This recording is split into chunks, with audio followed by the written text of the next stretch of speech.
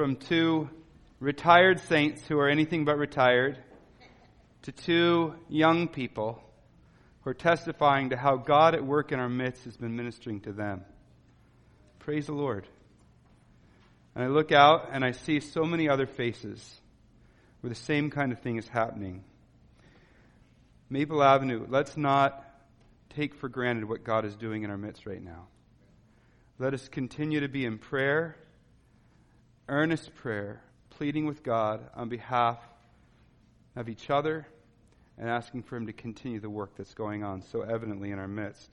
And let's praise Him. It's not something we've manufactured. It's not something that we've conjured up. It's the goodness and grace of God. Praise Him. We've been working through the book of Matthew. We've reached the end, so we're on the last 5 verses.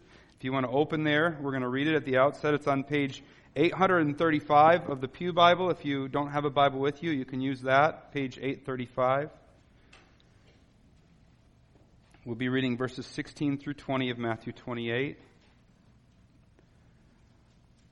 We trust that God has spoken through His Word, and we believe in its power. So the most important part of our service is the reading of God's Word. One way we convey that is through standing as we read God's Word. So would you stand as I read from Matthew 28, 16 to 20.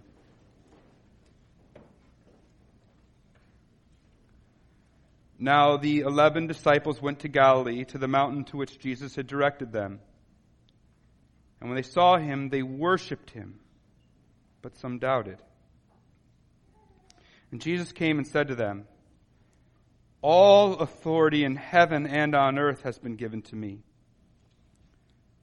Go therefore and make disciples of all nations, baptizing them in the name of the Father and of the Son and of the Holy Spirit, teaching them to observe all that I have commanded you. And behold, I am with you always to the end of the age." You may be seated as we pray.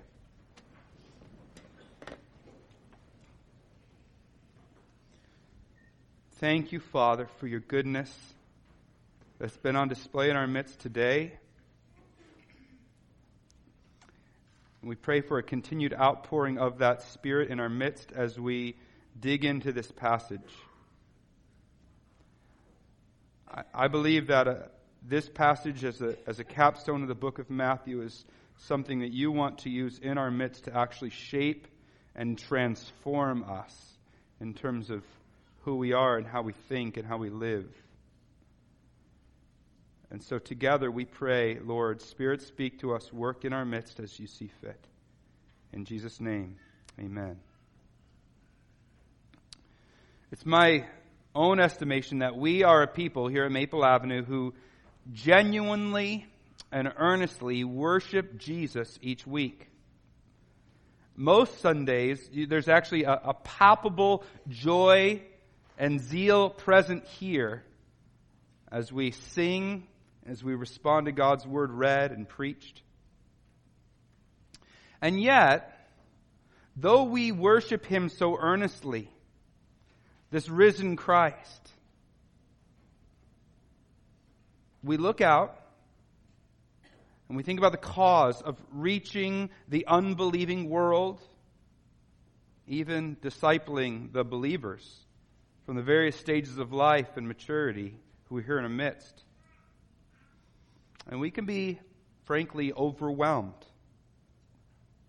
It's a daunting enough task to bring our own hearts under Christ. How are we to manage to do that with our fellow believers? Or especially with the unbelievers around us? And so we think about, how can I do this? I mean, look at what we're up against. We're up against our own hearts, which at times can drift towards doubt and unbelief. And then we think about how we're small in number. Yes, this room is full, but we're just a little gospel outpost amidst a sea of unbelief. And then there's that rising tide of humanism that seems to be drowning out the Christian faith. It seems at times that we're not winning, we're losing. We ache because we know the goodness of the gospel. We ache for the world to know this Jesus, to know the freedom from serving self, and to know the goodness of Christ's yoke and His forgiveness and the way He heals a broken world and He heals our crooked and broken hearts. We long for our neighbors and our friends to know the goodness of following Christ. But it can seem like an impossible task. If that's an accurate picture of our church, then we're not all that unlike the church that first received Matthew's gospel. Because they were a small but earnest community of believers surrounded by a sea of people that was rejecting their message and treating them with hostility. They, unlike us, were brand new on the scene, so they had that against them. They preached the audacious, even unbelievable message that a man had actually risen from the dead, which would have been preposterous to the people around them. And adherence to their message usually meant social rejection and hostility. So likely for them, at times, doubt crept in. That's why so much of Matthew's gospel is refuting arguments that the Jewish leaders were leveling against Christianity. He had to answer these claims. So they looked out at the task, and they were daunted by it. The illustration we've used as we've tried to get our feet or our heads into what was going on for that early church. Imagine you have been given this enormous field to cultivate, and you've been working and working, and you have this little patch of ground that you've seen after hard work, just the good soil there. There's life, it's vital, and you see its goodness, but then you lift your head up, and almost as far as you can see all around is a field that's infested with weeds and thistles, that's overgrown with roots, invasive species, and you think, this is so good, but how am I ever going to make an impact on this field and have the whole field be good, turn from bad soil to good? Matthew knew that was the situation of his first hearers. And that's why he closes his gospel by bringing their situation and comparing it to the situation of the very first disciples when they encounter the risen Christ. So what we have in our passage is the disciples, according to Matthew's account, the disciples' first encounter with the risen Christ. Now we know from other Gospels that there were other encounters they had, but this is the first one Matthew tells us about. And it's interesting what he draws our attention to. He doesn't sit there and go on and on about Jesus saying, touch my side, or here, eat these bread, or eat this fish. No, he focuses very much on the disciples and their response to him, and then Jesus' teaching. Why is he doing that? Could it be that he's trying to make a connection between those first disciples and that early church? Could it be the Holy Spirit who authored these words through Matthew is trying to make a connection between those early disciples and our church? Look at how he begins. Now, the 11 disciples. He could have just said the disciples. He didn't have to say the 11. But he's emphasizing that they were incomplete, unnaturally small in number. And then he tells us this group of people who's they've already lost one, they're unnaturally small in number. He says, look at how they respond. They respond in worship. So they see the risen Christ and they bow down in worship. But then he adds this interesting detail. But some of them doubted. Now, we're told in other Gospels that there were people who doubted that Jesus had really risen. But then when they see Jesus, the doubt goes away. Right? Matthew's the only one who tells us that there actually was lingering doubt in the disciples even after they saw Jesus. Now, why would he be telling us that this small band, even as they worship, that there was some doubt amongst them? I think it's because what Jesus wants to tell them is exactly what we need to hear. He's showing a connection between what's going on in their hearts, this small, incomplete band who's worshiping but yet entertains doubts, and the early church and our church today.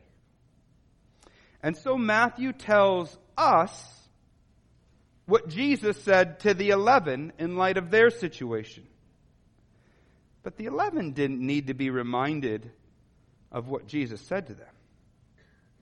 The people who needed to be reminded about what Jesus said to this group of 11 who are worshiping but doubting was the church. Make no mistake then, the words that Jesus says are words that are given to the church. More precisely, these are words given to a small, fledgling church filled with worshipers who are still nagged by doubts. These words are given to people who see the goodness of that cultivated plot, but who then look out at the weed-filled, overgrown, thistle-infested acres surrounding them and are overwhelmed. Put differently, these words that Jesus said are given to us. And so let's look at what he says. The first thing Jesus says right out of the box is that he is king over all.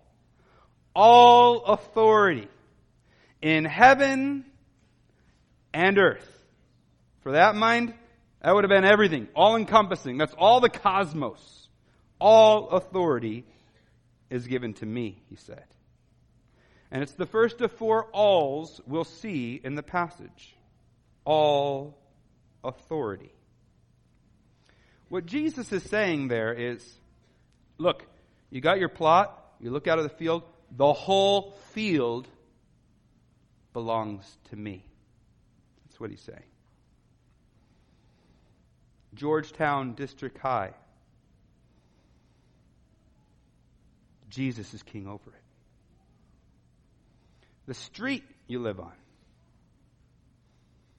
Jesus is king over it. Your seemingly godless workplace. Jesus is king over it. The family that at times you feel like you can't manage. Jesus is king over it. The field belongs to Jesus. It might be filled with thistles and weeds and thorns and invasive species, but it belongs to Jesus. Now, to grasp this, to really get it in our minds and our hearts, actually changes our whole mentality, our whole outlook, even our demeanor. I went to church for a time with Colonel Bill Ladd, who had served in Vietnam. And when he was in Vietnam, I don't know the exact situation that led to this, but he got caught behind enemy lines. And he laid down in a creek bed, mostly covered in water, as the enemy soldiers were marching by him, and he had to lie perfectly still, knowing any movement, any rustling of the water, and he'd likely be dead. Slowly the enemy passed by, and he was able to maneuver his way and get back out of enemy territory, back to territory that belonged to the Americans. Now, can you imagine how you feel when you're behind enemy lines versus, now I realize I'm in a safe place. This belongs to our army. Yeah, it's still unfamiliar territory. I don't really recognize where I am. Yes, I still see the damages of war all around me. But your whole demeanor changes. That's the shift that Jesus wants to take place in our hearts. We're not behind enemy lines in this world. This is my Father's world, the song goes, right? This is my Father's world. Oh, let me never forget that though the wrong seems oft so strong, God is the ruler yet.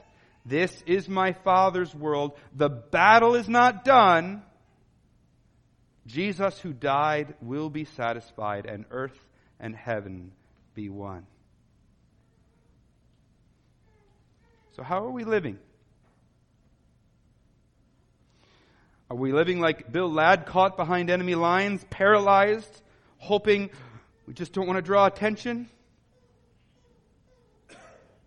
Or are we back on our own territory, knowing this is the world that Jesus is king over, that all authority has been given to him?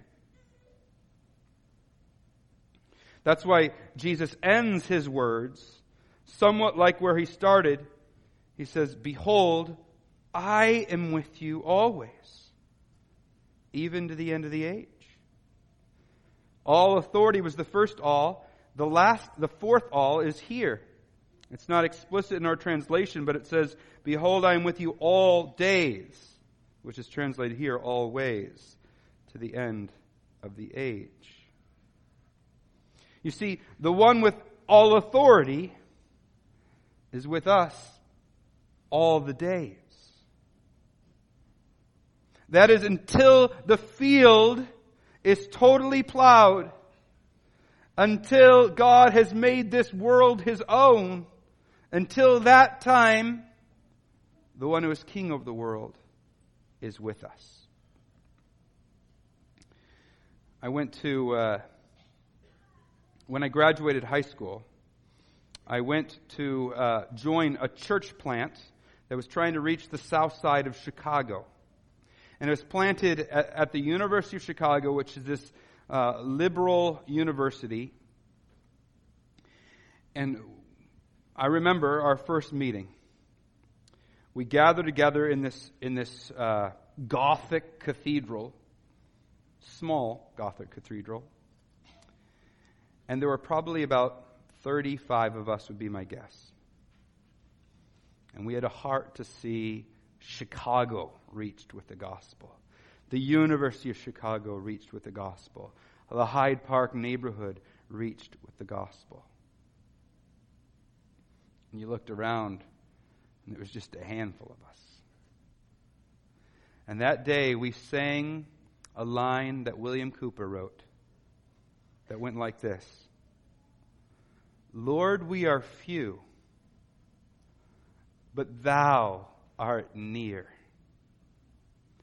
Nor short thine arm, nor deaf thine ear.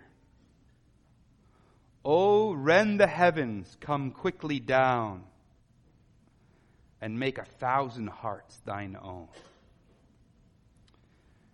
What a beautiful prayer for that little band to pray. Less than 2 decades later, that church is now in 4 different locations across Chicago. I got to see people come to faith at the University of Chicago during our time there. Seen people go out from that place to serve in ministry elsewhere. Do not lose heart. What is Jesus saying? Be encouraged. It might feel like, oh, this is an overwhelming task. But if you just remember, I'm not behind enemy territory. God is for us, and He is with us, and He is over all. It changes your whole mentality. It changes your whole approach. Well, if the whole field belongs to Him, if that's the shift in thinking that needs to happen, if He's going to be with us from start to finish and moving the field from bad soil to good, then how are we to go about doing that? Well, in light of his authority, he gives one command. He says, therefore, and in Greek, it's just one command. It looks like two for our English with go, make disciples.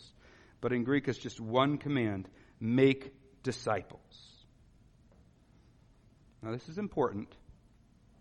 It's important to look carefully at what it says, because if you've grown up in the church, you've been trained to read that as make converts of all nations. So that the end goal for much of the evangelical church has been to get somebody to the point where they embrace the gospel. And now, check, we're done. We've accomplished what God set us out to do. But it doesn't say make converts. It says make disciples. I served for 5 years in Texas, and they were a really good 5 years. I'm very grateful for it. One of the things about Texas that was a struggle that we had as a church is that it was filled with people who thought of themselves as Christians, but who weren't. And the reason for this is because really for maybe half a century before us, there had been a mentality of Christian ministry in the American South that emphasized revival meetings, where the goal and the way we felt good about ourselves as Christians was to get as many people to walk down the aisle, to pray a prayer, to fill out a card, even to get baptized. In fact, while I was pastoring in Texas, I heard of another church that had built a fire truck baptistry that looked like a fire truck, and when a little kid would get baptized, it'd shoot off confetti. You better believe every little kid wanted to get baptized. It's not a joke. It's sad, though. Maybe you're an unbeliever and you're here with us today, and you've kind of smelled that. You smelled that brand of Christianity. I'm just a notch in their belt. This is just another sales pitch in a world of sales pitches where I'm getting sold something every day, and Christianity is just one more thing like that. If that's how you think, know that what the Bible calls us to is something entirely different. The Bible calls us not to make converts, but to make disciples. A disciple in those days was somebody who often, it was a rabbi. You would be a disciple of that rabbi, and you would learn the way of thinking from that rabbi. You would learn his methods, and you would come to be in the school of that rabbi. The best analogy my sports saturated mind can come up with is in the National Football League, you have these coaching trees. So there's this great coach, and everybody wants to be an assistant coach under him, so you can learn from, Mike Holmgren or whoever it is, and you can learn his ways, and then people want to hire people who've been under that coaching tree because they know what they're about. That's what God is calling, that's what Jesus is calling us to. What we're calling people to is to make disciples. Make people who are fully devoted followers of Christ, who are conformed more and more to Christ-likeness. That's our task. So when all you do is say, I'm trying to get people to say, I'm going to pray a prayer, or I'm going to click something on a box, or I'm going to walk an aisle, there might actually be no change of heart, no allegiance to Christ. And we can be like those cards in Alice in Wonderland who know the queen's going to be mad because they've planted white rose bushes when they're supposed to be red. And instead of uprooting the tree and changing it to a red tree, they're painting the roses red. And the American South is covered with people who have not been changed by the goodness of Christ and what He does when He forgives us and transforms us. Instead, they are still white roses who've been painted red. Nothing's changed, and a bunch of people look and say, why would I be attracted to that? And other people walk their way to hell thinking they are believers because they've been painted red. We need to do something different. We need to look at what Jesus has said. So, make disciples. Who are we to make disciples of? There's two questions we need to think about. The first one is, who are we to make disciples of? And it says we are to make disciples, what does it say there? Of all nations. Verse 19. Again, that word all.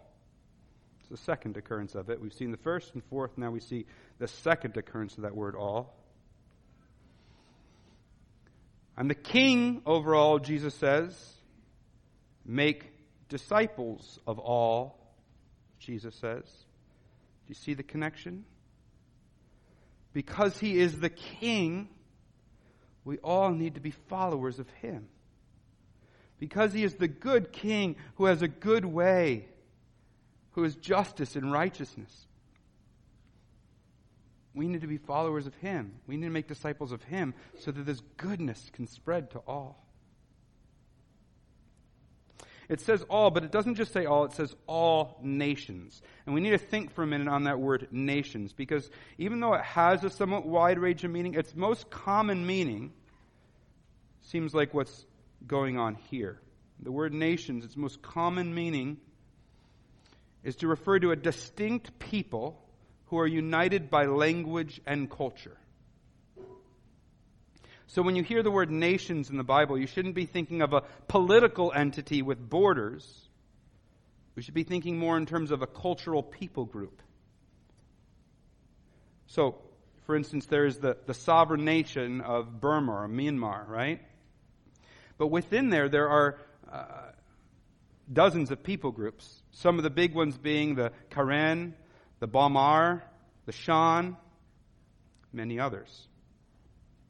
So we don't fulfill this command by reaching the sovereign nation of Myanmar. We fulfill this command by seeing the Karen people, the Bamar people, and the Shan reached. Look with me in your Bibles for a second at Revelation chapter 7. It's on page 1032 if you're turning there.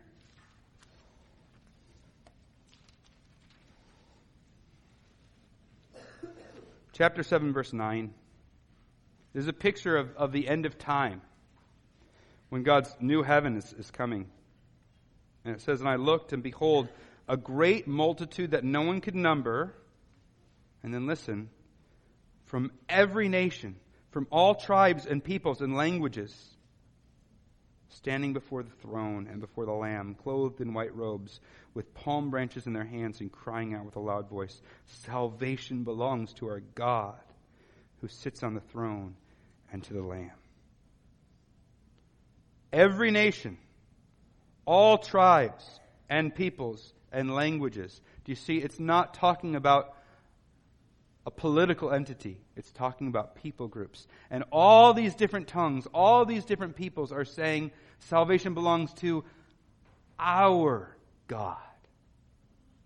See, that's the amazing thing here for these Jewish disciples who would have thought of this as Jesus as the Jewish Messiah who is coming to fill their particular messianic expectations from their Jewish scriptures. And he is saying here, I am a God for all peoples.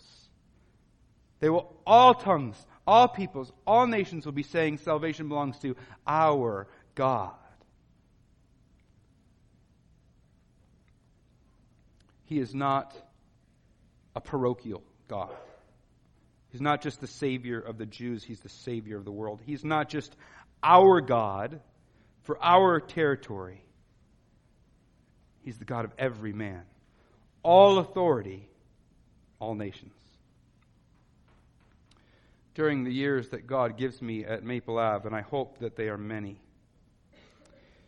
Georgetown is going to become increasingly diverse. Georgetown won't be a little Anglo-Canadian bubble forever. And as our community changes, we as a church need to be filled with Filipino and Jamaican and Indian and Chinese and Pakistani voices. I could go on, right? Look, God is undoing Babel, where all the peoples were divided. Now in Christ, they're all being united again. That is how the eternal kingdom will be. And it should first be undone here in our churches as little gospel outposts in this broken world. So who are we to make disciples of?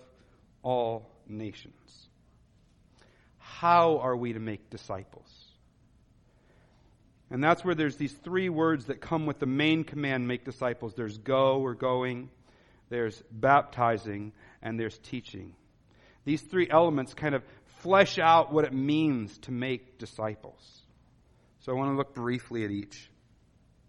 The first component of making disciples is the word go. It's translated for us as a command because it derives its command sense from the syntax of the Greek where it's dependent on the main verb. So even though it could be translated going, like baptizing and like teaching, it has the force of a command. I think it's rightly translated as a command. I want to think about this in kind of two ways. One is there's a certain sense where all of us are to be going, right? Especially in a day and age that has become much more multicultural, where the nations are at our doorsteps here in Maple Avenue, in Georgetown. We are to be people who are going out and making this message known. Going out in our workplace, in our neighborhoods, being proactive to make those contacts. So there's a certain sense in which we're all to go. But there's also a particular sense where if the people groups of the world are going to be reached, the only way they're going to be reached is if people actually physically uproot themselves and go. And I think that's the more central meaning of this word here. We're going to be spending all of next week thinking about what it means, what this teaching of Jesus means for how we're trying to go into the world and make disciples. Not just here in Georgetown, but abroad. But I'll say this here. The command for us as a church to go to unreached people groups that don't have access to that gospel, and make it known, is a command we must own and take seriously, so that we fulfill this as a church either by being goers or being senders. It gets fleshed out in Acts. So that together we are a going church, because some from our own midst are raised up to go and make that gospel known, and the rest of us are holding the rope for them, supporting them as best we can as senders. Go and make disciples. The second component comes after. It's there in verse 19. It says, baptizing. It's interesting that he uses the word baptizing, especially in light of what we just saw.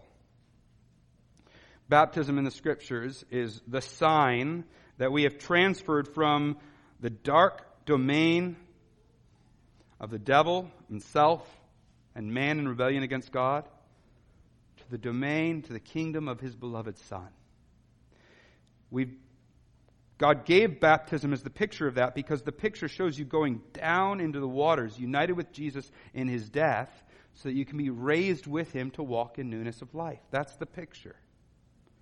And so when we make the move to say, you know what, I repent of this way, God's working in my heart so that I'm embracing Christ and his ways and his kingdom. He's transferring me there. The way I display that to the world is baptism.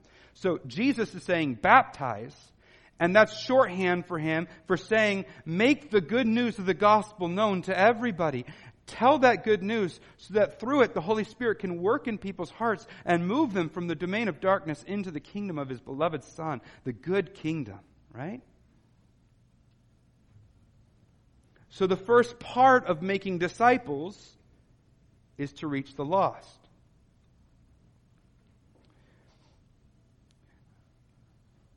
So when you think of disciple making and discipleship, a lot of times we think that's what we do after someone becomes a Christian. But here Jesus is saying, no, part of making disciples involves what happens before someone knows the goodness of Christ and repents of their former ways and embraces Jesus. Baptizing. I just want to say a little aside here.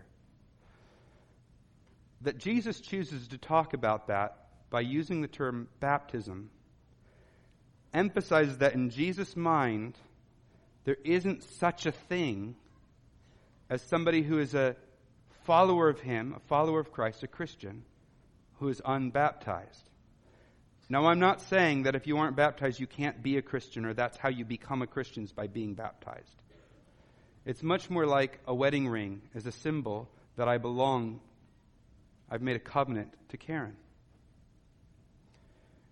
I didn't just stop being married because I took it off. But a wedding ring is a cultural symbol. Baptism is a God-given symbol where he says, if you belong to me, that's what you do. You're baptized. And this isn't something where, okay, I just need to wait until I'm a good enough Christian that I can be baptized. Or, yeah, I've made that switch in my heart and someday that's something I'll do. This is something God says, this is the sign. This is this God-ordained sign we've given to show that we belong to Christ. And so I encourage you, if you're here and you have made this switch and you've embraced Christ and you have not been baptized, I encourage you to do so. I think Jesus would be encouraging you even by the way he words this. So we go, we baptize, and the third component is teaching. Do you see that in verse 20? Teaching them to observe all that I have commanded.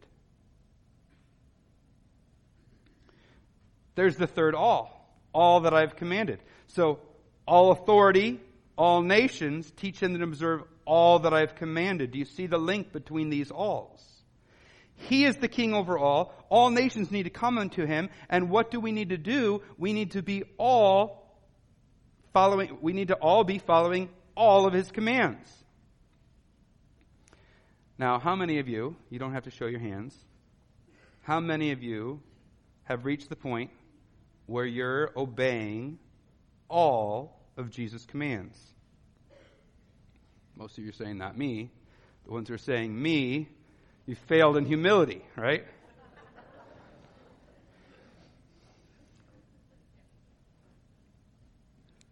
So that means all of us are in this process, right? So I need this. The Great Commission, as this is often called, the commission that's upon this church to make disciples means you need to be discipling me, because I'm not obeying all of Jesus' commands yet. We're teaching one another in our songs, in the words we share, the words of encouragement we give, and the way we pray, right?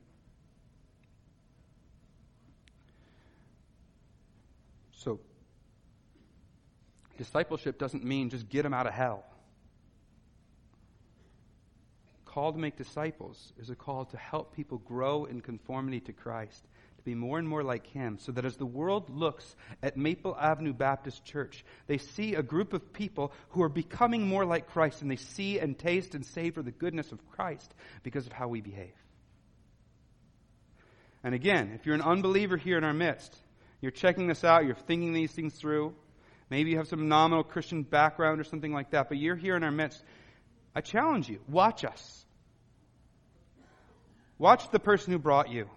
Watch me. And say, are these people growing more and more like Jesus?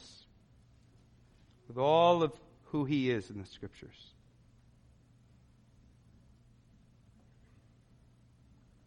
That'll show that what God has said here is true in our midst. Put us to the test. So, what does it mean to make disciples? We need to be going. We need to be baptizing. We need to be taking people who don't know the goodness and making that known to them so they can be transferred to this kingdom. And then they need to be people who are we need to be people who are growing more and more like Christ. So what is this saying here? It's saying, be encouraged. Jesus is king over all. We're not behind enemy lines, even if it seems like we are. So give yourself to making disciples. That's why we exist. Bottom line, that's why we exist as believers. That's our purpose. And we do that specifically by either sending or going to people groups who don't have the gospel. We do that specifically by helping both unbelievers and believers bring their lives in conformity to Christ's commands.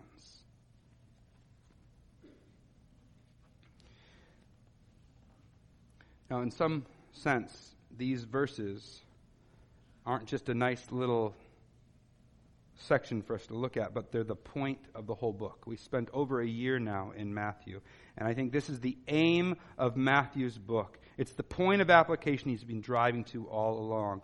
So I don't want us to lose sight of what's here. I mean, did you notice how quickly he moved from Jesus being raised, boom, to this? He hits us with that so quickly, almost unnaturally so. Did you notice how abruptly this gospel ends? He's been going on, and then all of a sudden, boom, Jesus stands up and he says, go and make disciples, I'm with you. Boom, drop the mic, it's over. Even the structure of the whole book of Matthew draws an emphasis to this, because Jesus' ministry begins in Matthew chapter 4, where he's in Galilee, and he goes to a mountain in Galilee, and he teaches his disciples, and they say he teaches as one who has authority. That's the first public thing we see Jesus doing, and then it ends with him on a mountain in Galilee with his disciples around him, and he's saying, all authority in heaven and earth belongs to me. Do you see? This is where all of our study has been driving. Listen to how Matthew ends his gospel. He says, all authority in heaven and on earth has been given to me. Go therefore and make disciples of all nations, baptizing them in the name of the Father and of the Son and of the Holy Spirit, teaching them to observe all that I've commanded you. And behold, I am with you always to the end of the age.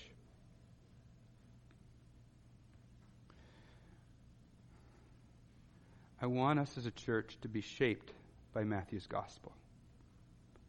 I don't want to be like the fool who goes and unkempt hair, looks in the mirror and goes, oh, I look bad, and walks away and forgets to do anything about it. I want us to stare intently into Matthew. We're not going to spend a year in every book of the Bible that we go through, right?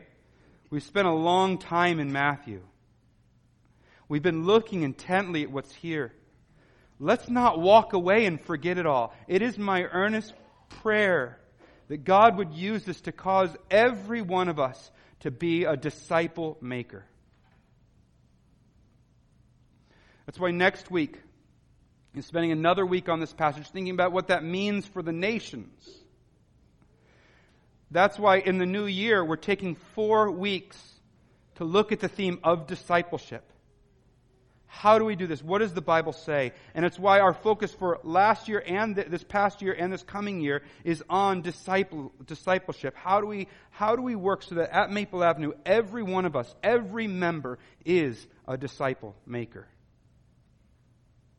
I don't want us to just look at this and walk away. I don't want us to spend a year in Matthew early in my time here and then to say, what impact did it have? So would you pray with me for your own heart and for us collectively as a church, that God would use what we're seeing here to really shape us and mold us into a disciple-making church? Let's pray.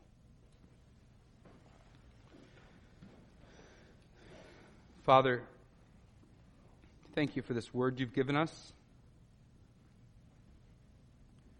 that you gave that early church.